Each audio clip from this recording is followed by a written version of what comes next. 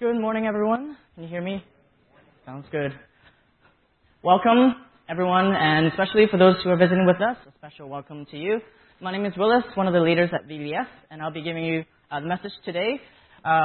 You can kind of follow along at the back of your bulletin. Here's an outline for you. We had a fantastic week. As you can see from the video, a fantastic week of craft, games, AMP challenges, my personal favorite, rock climbing, extreme room, times of worship, and of course the block party on Friday night, which kind of was the wrap-up of our week. But VBS week isn't over until today, which is our official end, VBS Sunday. And so we're very excited to have you join us today. So and every day we had a Bible point and a Bible story. So we'll quickly go over each Bible point, Bible story, and then I want to talk about John 10:10 today. And that's what we'll be talking about. So day one, actually before day one, what do we do when we say, after we say each Bible point? That's right. Okay, I need everyone to do it. So stay amped. Right. 1, 2, 3. Stay amped. Very good. First time. Good job. All right. So day one, Bible point was live like you know God is with you. Stay amped. So day one, we talked about the life of Joseph, the trials and tribulations of his life, and how through it all, God was with him. And Joseph never forgot that. Day number 2, live like God has a plan for you. Stay amped. That's right. This was the life of Esther, an epic story of a queen who saved and rescued the Jewish people, and that was all part of God's plan, which is pretty amazing. Day 3, live like Jesus is alive. Stay amped. This was we talked about the life of Jesus, but particularly after he had risen and on the road to Emmaus, Jesus appeared to two guys, and they didn't know, and they were talking, and it wasn't until Jesus broke bread that he revealed himself to him. So our encouragement is to live like Jesus is alive. Right. Day 4, live like people matter. Stay amped. That's right. This was a story of the early church in Acts and how they really shared and have compassion and really lived out the gospel. So our encouragement is to do the same. Day 5, live like you're part of a bigger story. Stay amped. That's right.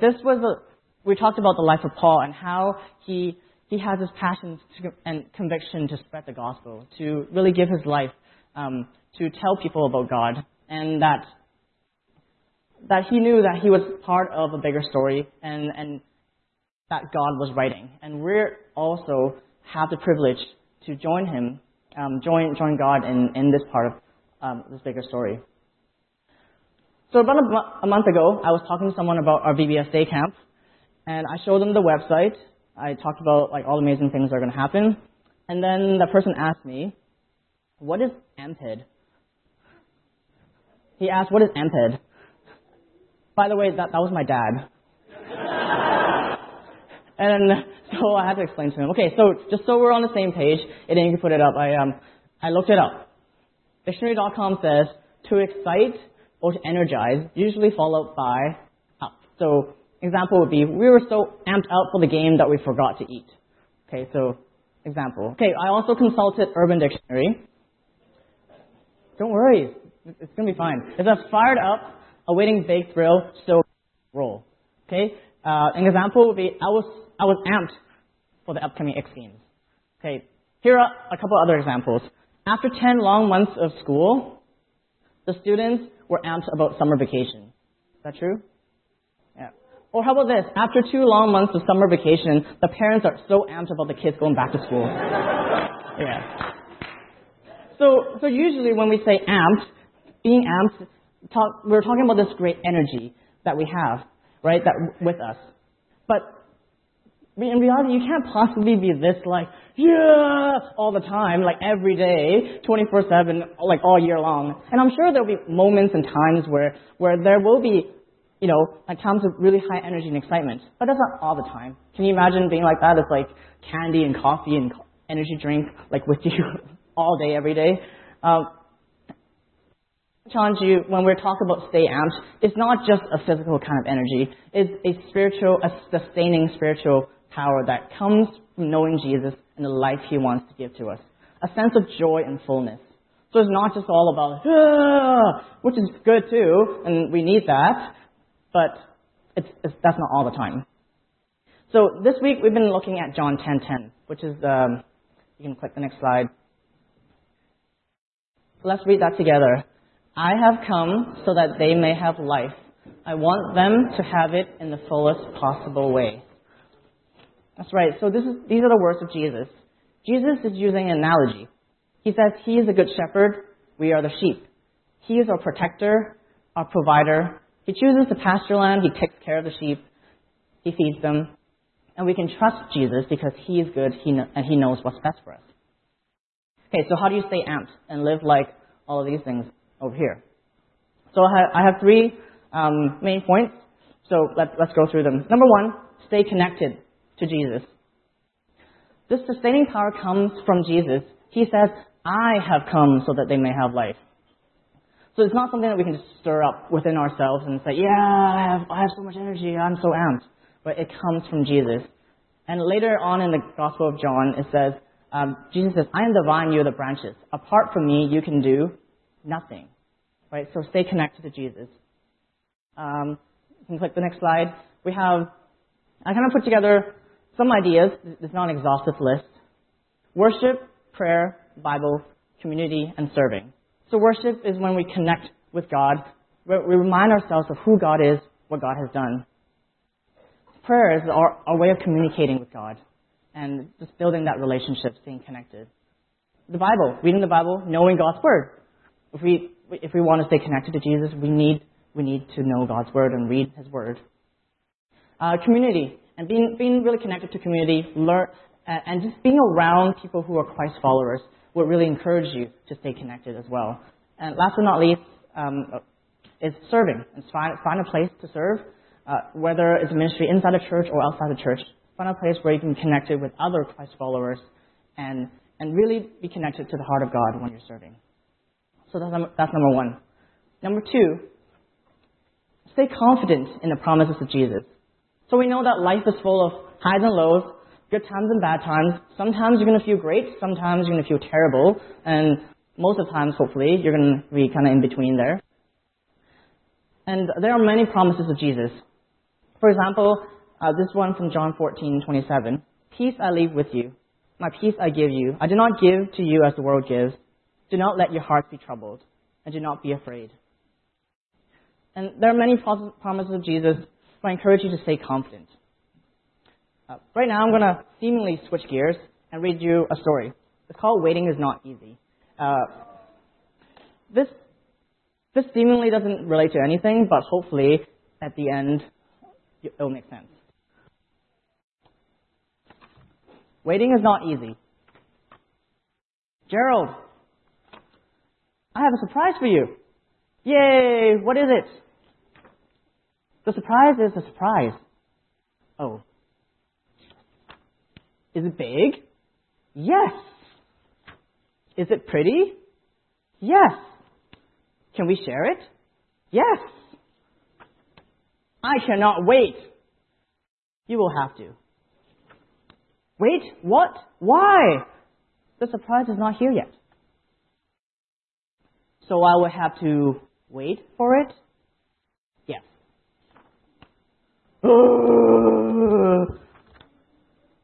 Oh, well, if I have to wait, I will wait. I'm waiting. Waiting is not easy. Piggy, I want to see your surprise now. I'm sorry, Gerald, but we must wait.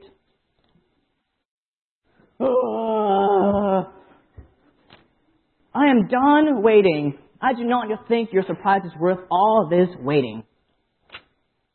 I will not wait anymore. Okay, I will wait some more. It will be worth it.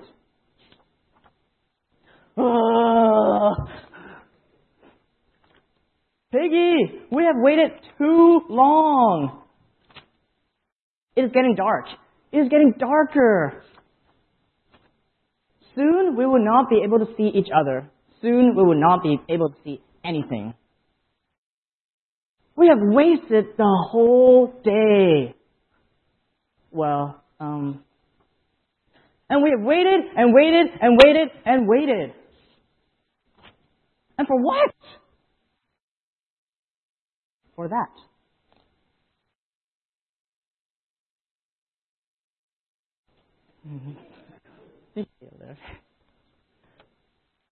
This was worth the wait. I know. Tomorrow morning, I want to show you the sunrise. I cannot wait.